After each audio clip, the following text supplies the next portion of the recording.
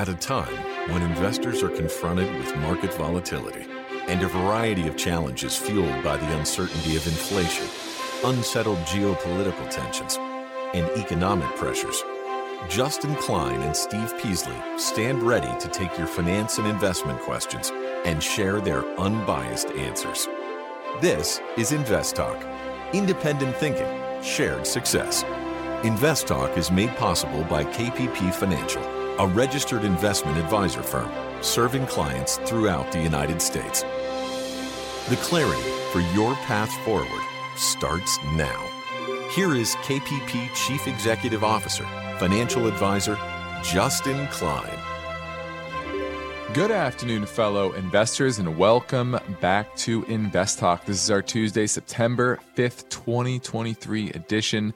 Hope everyone had a wonderful Labor Day weekend.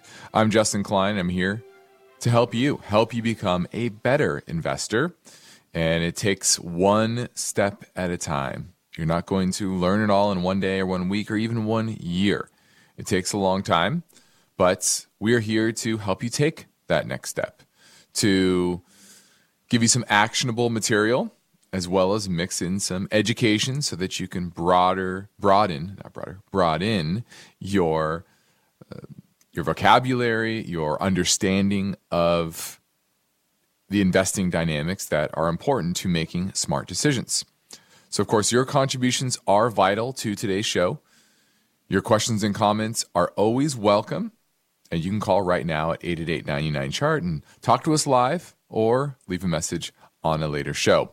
Now, we'll talk about the market performance up next, as well as give you a rundown of today's show topics. But first, let's go to our first caller question at 888-99-CHART. Justin, wanted to get your take on United Parcel Service. Symbol is UPS. Looks like it's had a rough go of it lately here, but I was looking at it as a potential long-term hold for the dividend and some price appreciation. I would just like to get your take on it, and if you thought it was a good company to invest in, we thought a good entry point would be. Thank you. All right, this is United Parcel Service, and they certainly did very, very well during the pandemic. Why? Well, everyone was at home ordering things on their couch, and a lot of stores were closed or put out of business. And so ordering online was a more convenient and easier option.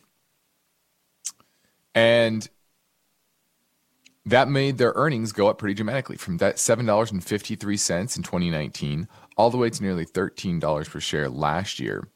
But this year expected to fall 25% down to $9.64.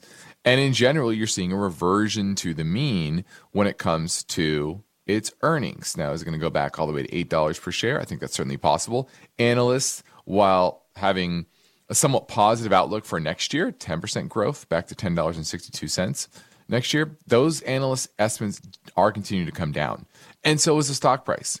Peaked out right around $200 per share, just shy. Now it's at $164, below all the major moving averages, and the technicals look atrocious.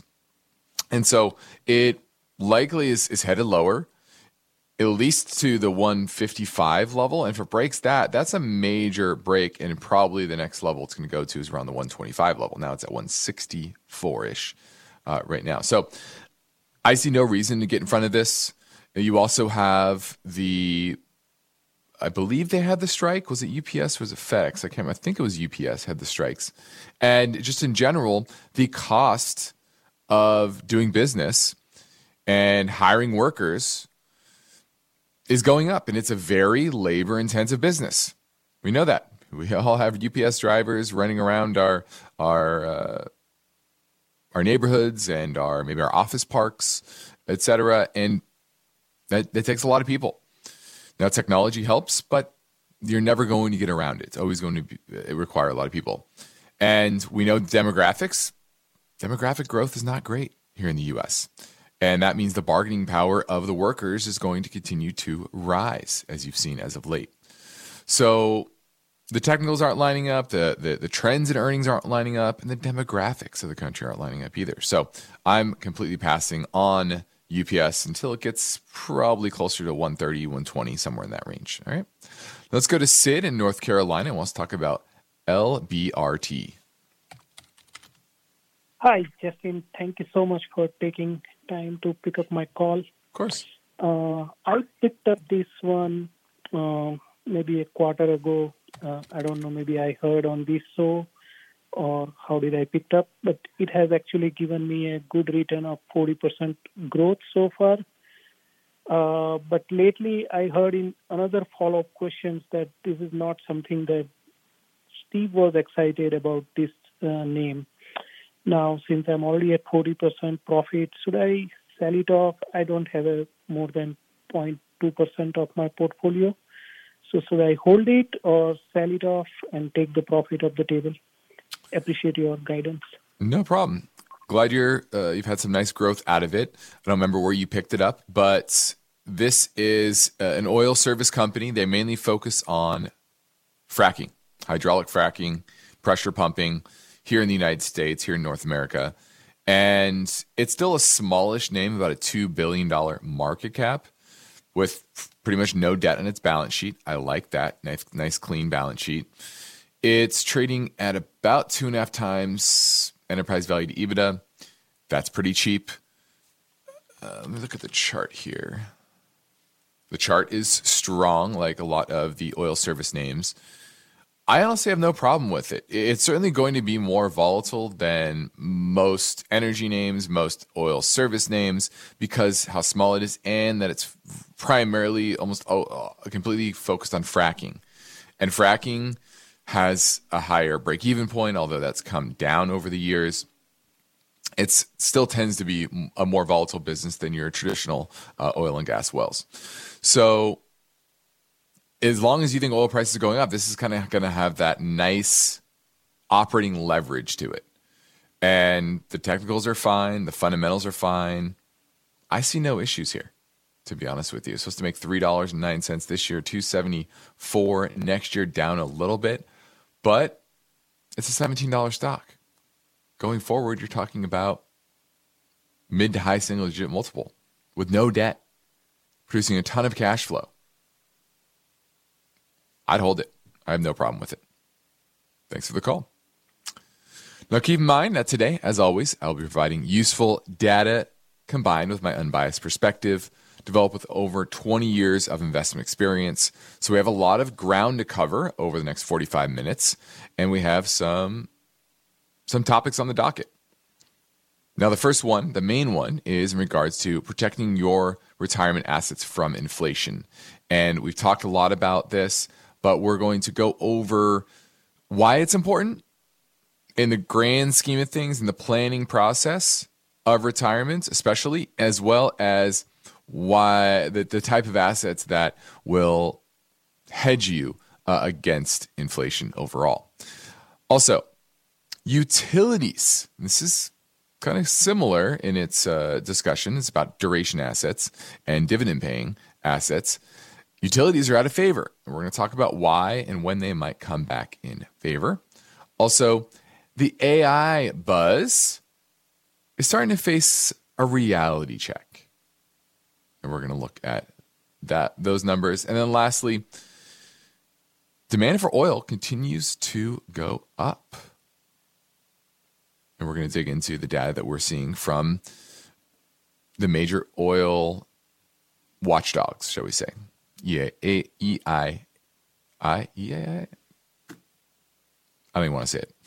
All right. Now let's we're going to get some voice banks questions. One is on financing large purchases, as well as the MJ ETF, the ETF MG Alternative Harvest ETF.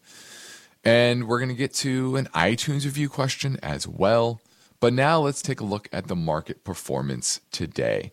It was a decidedly mixed day. We were down early overall, and we rallied for a lot of the day, and it closed lower pretty much across the board. But a big difference between small caps. Small caps did the worst by far, down 1.98%, nearly 2% on the day. Mid caps down about 1.3%.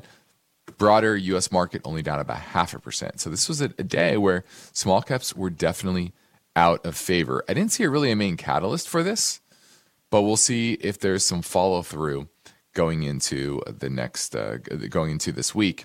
You had Hawaiian Electric down big, about 17%. Manchester United down 18%. We had that crazy VinFast one that was the Vietnamese auto company down about 11%. So those are the big losers overall. Big winners, Aurora Innovation, a cannabis company, Getty Images. Yeah, those are kind of the two top ones. All right, so that was the market today. And we have a holiday shortened week ahead of us. And still kind of the next big thing in the markets, big thing to look forward to is really the Fed meeting coming up in a couple of weeks. Now, as we head into a break, let me tell you about the Invest Talk Classroom series. It is streaming for free right now over on our YouTube channel. The 5th episode is titled How to Invest in Recessionary Times. It explores the question, what is a recession compared to a financial crisis? So just search the Invest Talk Classroom series. And now my phone lines are open, waiting for your questions at 888-99-CHART. Justin Klein talks about the KPP Financial Premium Newsletter. I want to remind you that this is a time where you probably need some guidance, and you're tuning in to try to get our view of the markets. And we only have an hour here, and sometimes the way I distill each day can be maybe not enough time. And so our premium newsletter is a great tool for especially newer investors trying to learn some things. The KPP Financial Premium Newsletter comes to your mailbox every Saturday. Learn how to analyze the market, learn what the economic numbers mean, learn how to manage a portfolio, maybe get an idea of what are good companies to be at least looking at. Maybe you don't buy it today, but you should always have a watch list of companies that, hey, these are interesting, these have good businesses, and if they get the right price, maybe I should buy them. So our newsletter is a great tool for that. Subscribe anytime at investtalk.com.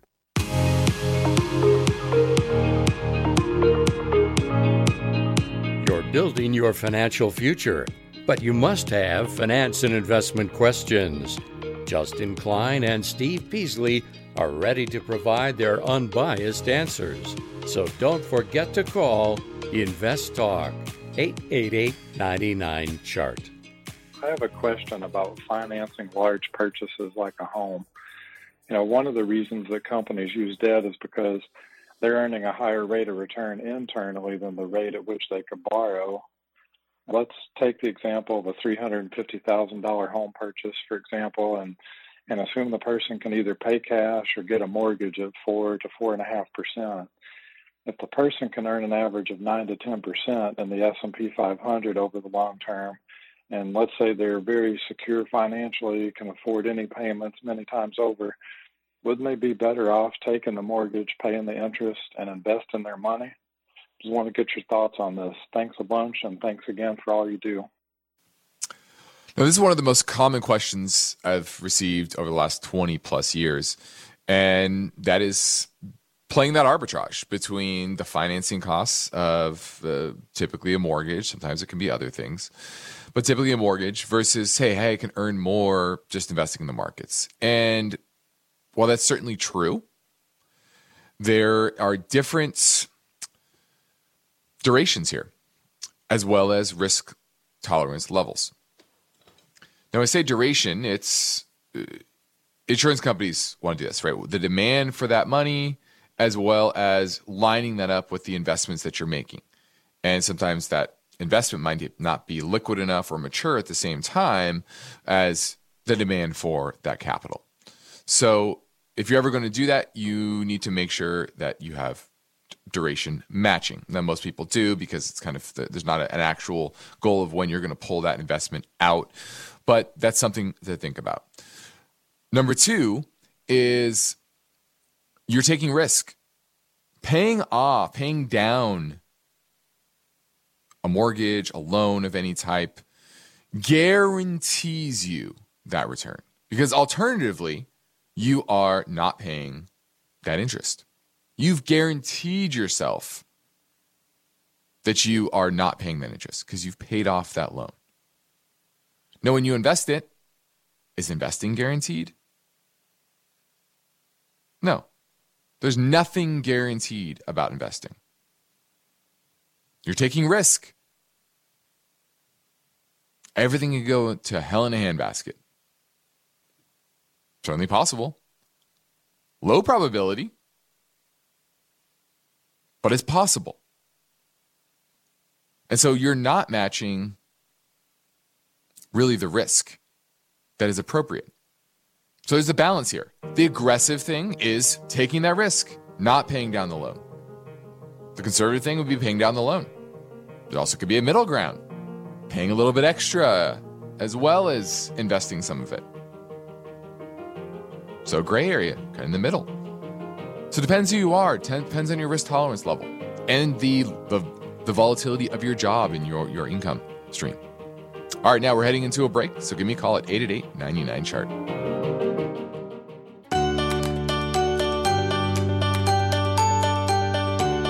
Justin Klein is here and ready to take your calls live. Invest Talk, 888-99-CHART.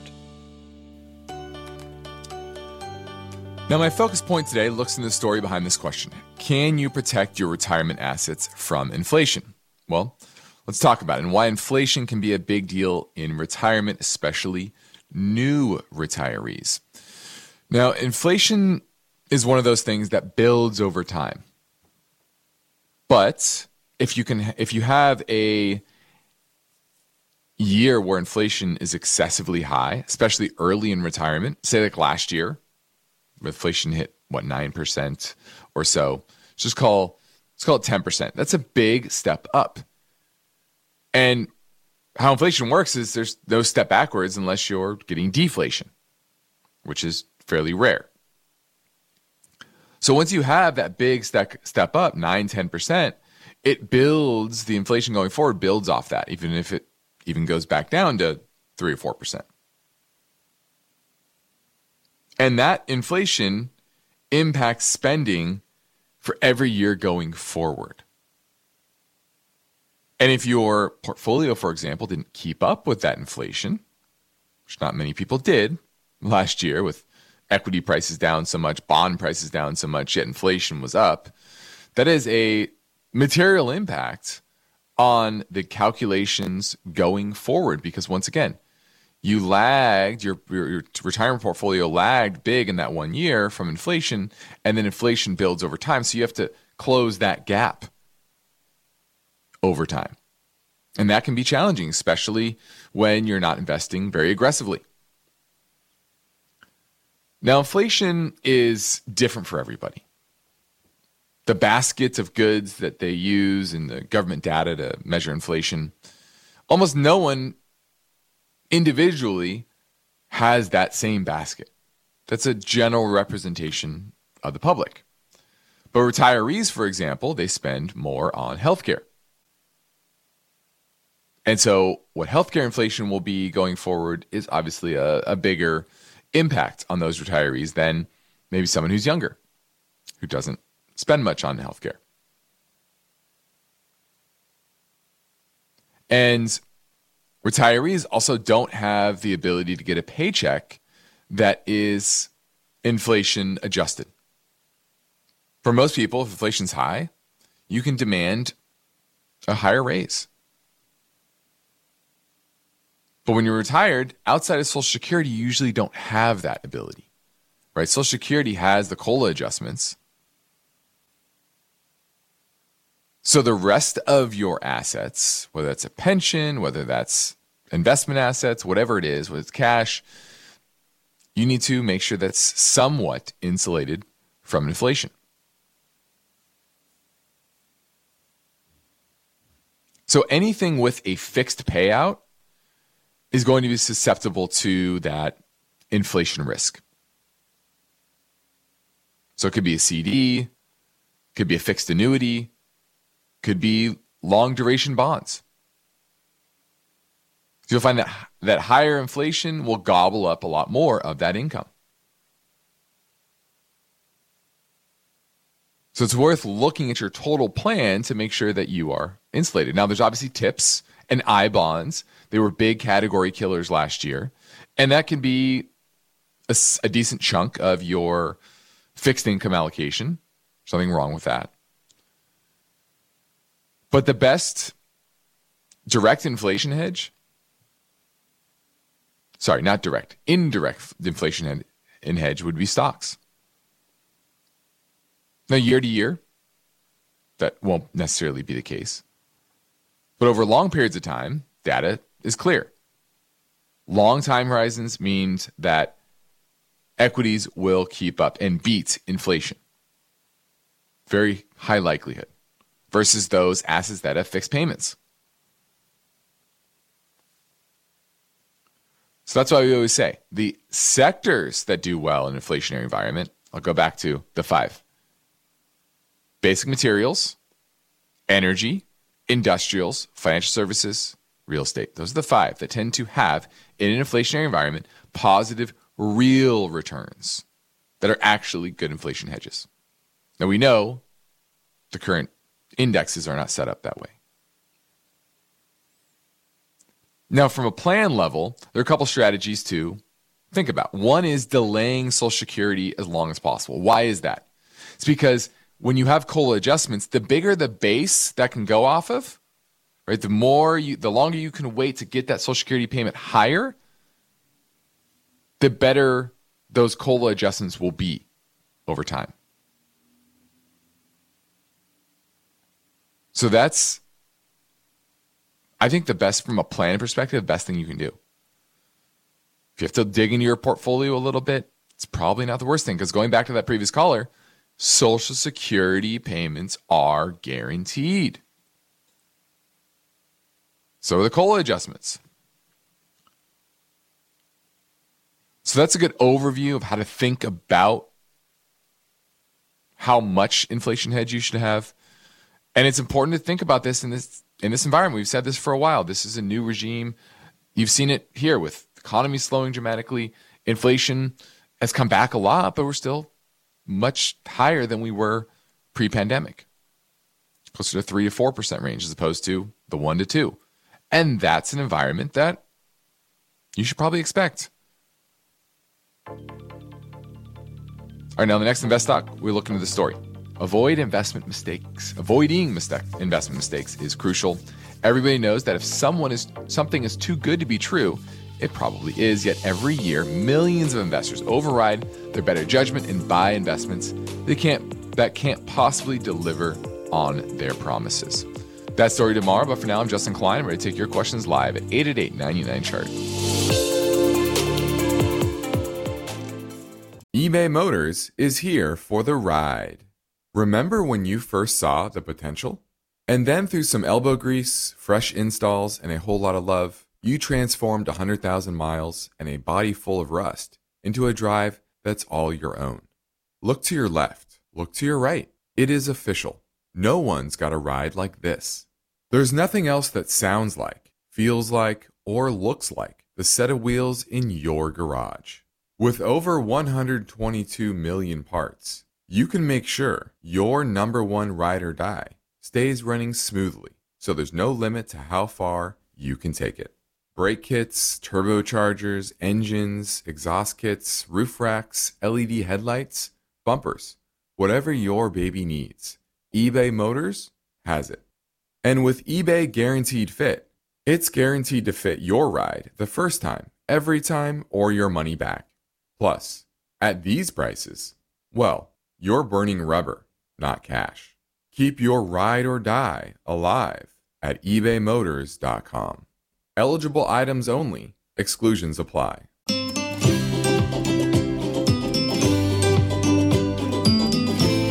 One of the most rewarding things I do each weekday is host the Invest Talk podcast. I truly enjoy helping investors, and I know that every question counts and every answer I provide will be unbiased. You, the caller, get to chart the course for each Invest Talk podcast. Call with your questions anytime, day or night, 888-99-CHART. Hi, I was calling about marijuana ETFs, have MJ. Since I got it, I'm down about 70%. I just wanted to know if you think it's worth staying in it, or is it time to cut my losses? Thank you for your help. All right, this is the ETFMG, Alternative Harvest ETFMJ. And this has been on a long grind. It peaked out to early 2019, $37 per share. Had a little bit of rally in late 2020 into early 2021 from, let's see, about $10 all the way to the mid-20s, high 20s. Now we're down to $3.82, but it has started to take off. Just a week ago, it was trading in the high 2s. Now we're in the high 3s. So it's a pretty big move, up about 30% in the past week. But it shows you, depends on your time frame, what type of return you're expecting. Now, here's the thing with the marijuana sector. It's been grinding, as I just said, grinding lower for a couple of years now. Sentiment really, really bad. But there's some big news, and that is a recommendation. I forgot which one was it? There was a government agency that recommended that the Biden administration reschedule cannabis from Schedule 1 to, I believe, Schedule 3. This would mean that there's a lot of ramifications. I don't want to go through all of them. But the point is, it's just starting to move after multi-year downtrend that just eviscerated sentiment and positioning. So if you're already holding it, I think you're just starting to see the next wave of hype. And that's what you see here is this is a young industry. The sentiment moves around dramatically. Just look at the history of this ETF. It's very volatile. And the big question really is, what will the changes from the White House be? And what implications will that have on the sector? This is more of a sentiment trade, though. How big will this move be? How fast will sentiment move? And it's already moved a little bit, but I think there's a long way to go here. So I actually think this is, if you're a high risk investor, probably this is the area you want to own it. Just finally, after the doldrums have ended and optimism is just starting, that's typically the best time to be getting into a particular space. So I would actually be holding it for now. Now, when people take the time to leave an Invest Talk podcast review on iTunes, we'd like to thank them for their courtesy by getting to their questions quickly. Beirut Don says, I came across an old American company founded in 1933. MYE is the symbol, Myers Industries. They're involved in the manufacture and distribution of plastics and metal products. Would you consider buying MYE in the 1650 range? Here's the first thing that stands out for me. I'm just looking at a chart. It's gone nowhere in a decade. It's gone nowhere. September of 2013, 10 years ago, it's trading at $19.53. The close is at $18.37 today. $18.37. Now, you've received some dividends over that time, so the actual return is higher than zero, but still not amazing. The return on equity right now is 19%. Longer term, pre-pandemic, it was vacillating in the high single digits to the low single digits. Don't love that. Now, what do? I just said they're in the manufacturing of plastics and metal products. Typically, that's what I call a price taker. They're making products. They have a lot of competitors, and they don't seem, based on their longer term profit metrics, to have a lot of competitive advantages here. Now, they have applications in industrial, agriculture, automotive, commercial, consumer markets. So a diversified business, but not a particularly great business. And then I look at the chart. Chart is in a downturn. It fell out of bed in March from the mid-20s all the way to right around $20 a share. And it's just been grinding lower, series of lower highs and lower lows. Now it's at $18.37, the close today. I'm passing on this. I see nothing exciting about the chart, nothing exciting about the business long term. They don't have a lot of debt is the best thing I could say about the business. So I'm passing on Myers Industries. Thanks for the call, or thanks for the review. Now let's talk about the utility sector. And what's interesting here is utilities are by far the worst performing sector in the S&P so far this year. But they were the best sector last year. This year, they're down 12%. 12%. And this is very similar to what happened in 1999. Last year, the utility sector was only down 1.4%. Sorry, it wasn't the best sector last year. Energy was, but it was one of the best. Where the SP was down 19% last year. So you see that flip. And the main reason why this is happening is because it is, or the sector in general, is a bond proxy. Now, what does that mean? It means that these businesses are a lot more like owning a bond than owning your traditional company. Why is that? A, they pay consistent dividends, and their businesses are, for the most part, they are legislated, meaning they're regulated businesses. They're allowed to earn a certain profit, and that's negotiated with their local municipalities and their governments, etc. And so there's not a whole lot of upside to the business. Now, there's some inflation hedge because if the input cost of running the utility goes up, they still earn their profit. And so there's some inflation hedge there to their business. But it's not like they can go out and innovate and create this new product that's a hit with consumers or other businesses, and suddenly their profits are going to double overnight. No. It's about how they negotiate with their local governments, as well as often immigration patterns, both internally and externally. So people moving into the regions that they service. Now, the S&P 500 utility sector has about a 3.4% dividend, which is one of the highest sectors in the S&P, but it's still below the 4.17 you can get from a 10-year treasury. And so if you're looking for income, you're getting better income now from a 10-year treasury than you are from utilities. So why own utilities and not just move that money into the 10-year, which is obviously guaranteed? And then you don't have the issues which you saw with Hawaiian Electric, for example,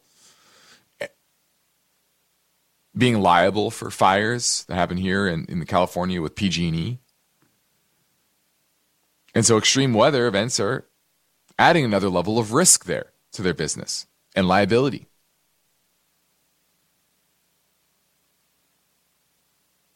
Now, once again, this is similar to 1999, whereas in 2000, remember, 99, NASDAQ was up over 100%, SP was up huge, utilities were the worst sector. But in 2000, when the bubble burst, the S&P fell 10%, the utility sector was up 52%. That's where people are moving their money. Now, right now, the utility sector runs at a PE of 16 times. Forward-looking earnings. The 10-year average, 17.4. So there's trading on the cheap side. But the big question is, will that swing back if the economy does go into recession next year? Which is probably likely. Look at the jobs numbers. Certainly taking that next stair step lower in a slowing economy. And so this is actually a sector that I would say after this bad performance, it's kind of the inverse of last year, right? Oh, that was the best sector. Let's go invest in that sector. One of the best sectors. No, that's not the time you want to invest in that sector. These are the times when you have to think about investing in this sector. Should you do it now? Probably not. But this is where you say, okay, the technicals start to improve. You can get that reversion to the mean and get a big move in utilities, just like you did in 2000. All right, now let's swing back to the InvestTalk voice bank for a question that came in earlier on 888-99-CHART. Hey, Steve and Justin. Bill from Florida here. Wanted to get your thoughts on ticker symbols FTAIP and FTAIN as in Nancy. Company called FTAI Aviation. Both seem to be a fixed income play. I wanted to, get your thoughts on if the company is a good company to invest in as of now, and if the dividends are sustainable, and also at the same time, which one you guys would pick from the two, FTAIP or FTAIN. Looking forward to hearing your thoughts on these two stocks, and love what you guys do. Thank you so much. All right, looking at FTAI. Oh, okay. It looks like I'm trying to understand the P and the N. Yeah, it looks like you are looking. It looks like you're looking for a preferred share. That's what FTAIN versus FTAIP are. I would really have to dig into each one to say which one is better. Now, what I will say is I don't love the preferred share space. Preferred shares are in between bond holders and common equity holders. And while they're called preferred shares, so you think that they're a lot like normal shares of a company, they're kind of more like the bonds. And I'll tell you why. Well, it's because they have a fixed income stream. The company is paying preferred shareholders a certain payout. So, for example, FTAIN looks like an 8.25 fixed rate. That's what it looks like to me. The issue here, though, is that most of them they have an infinite duration, meaning the company can keep them paying that payout forever and you don't get your principal back. And so I don't like the duration aspect there. On top of that, the underlying stock, FTAI, which is FTAI Aviation, their business is doing very well, and the stock is doing very, very well. Last fall, this was trading in the mid-teens. Today, it's 37. So it's doubled in a year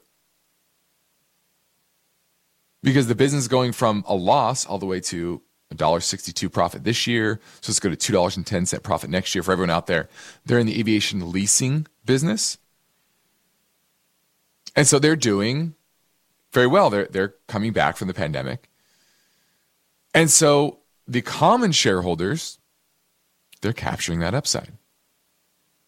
The preferred shareholders, you just get your payout, just like you are a bondholder. But in the instance of a bankruptcy, you're less protected than a bondholder. So when things go really wrong, you're less protected. So I'd much rather own the equity here.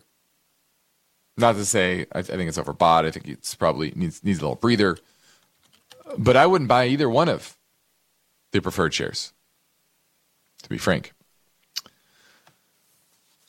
All right, let's touch a bit on AI and AI startups.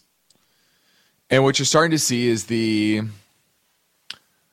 realization that, just like most new technologies, it's a lot of hype and not a whole lot of substance. And founders and venture capitalists are starting to realize that. There was optimism in the venture world that commercial AI applications would suddenly materialize quickly. But it's starting to dissipate into a lot of disillusionment. Over the last 6-9 months, there's been a lot of new hires, billions of dollars pouring into the sector. And it was all about the initial surge in user growth around ChatGPT. The fastest ever adoption of a consumer app. And so there was, just like there was right after the pandemic, an extrapolation of growth into infinity that was overly optimistic. And usage has waned for a lot of these things. Monthly online visitors to ChatGPT decreased by 10% in both June and July. Midjourney, an AI tool that creates images from user descriptions, that also saw monthly visits decline for 3 consecutive months, ending in July. So May, June, July. Same with Synthesia, a video to text creator, Jasper, a generative AI writing tool. All of them have seen pretty solid user decline over the past few months. So what's happening here is they're moving from, question of how big could this be to how do you make money on it? And that's the issue here. And this is a learning lesson to all of you. The hype is usually not justified in the near term, maybe the long term, but rarely the near term. All right, we're heading into a break, so give me a call at 888-99-CHART.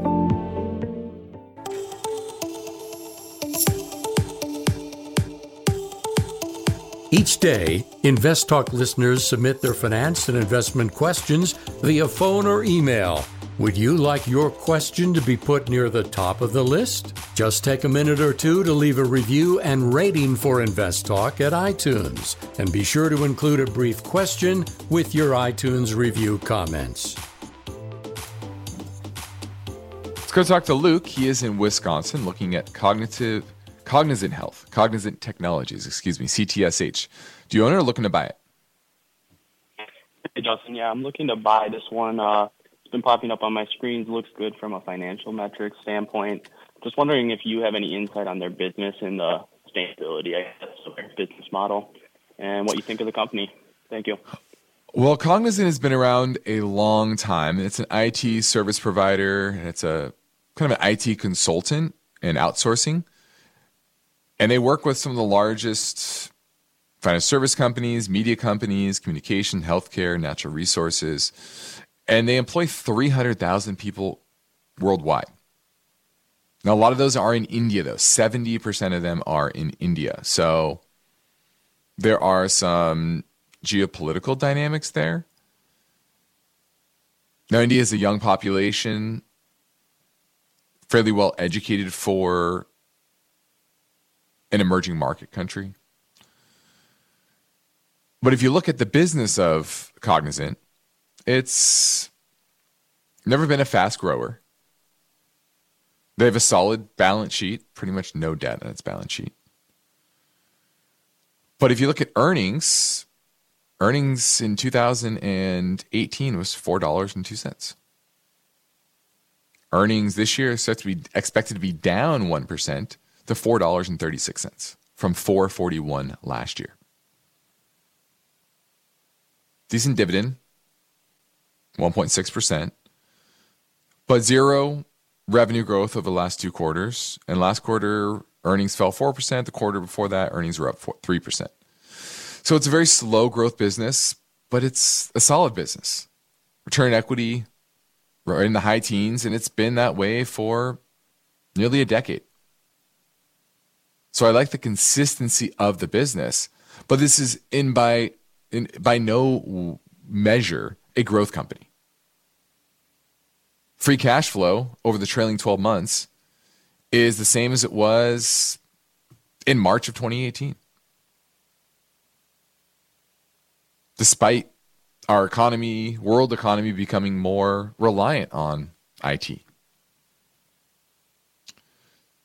So I'll say I like the company, but what type of multiple are you willing to pay? Now, longer term, enterprise value to EBITDA averages right around 10. Where is it today? 10.11. So it's fairly valued-ish, maybe slightly undervalued, but that's the best I can say.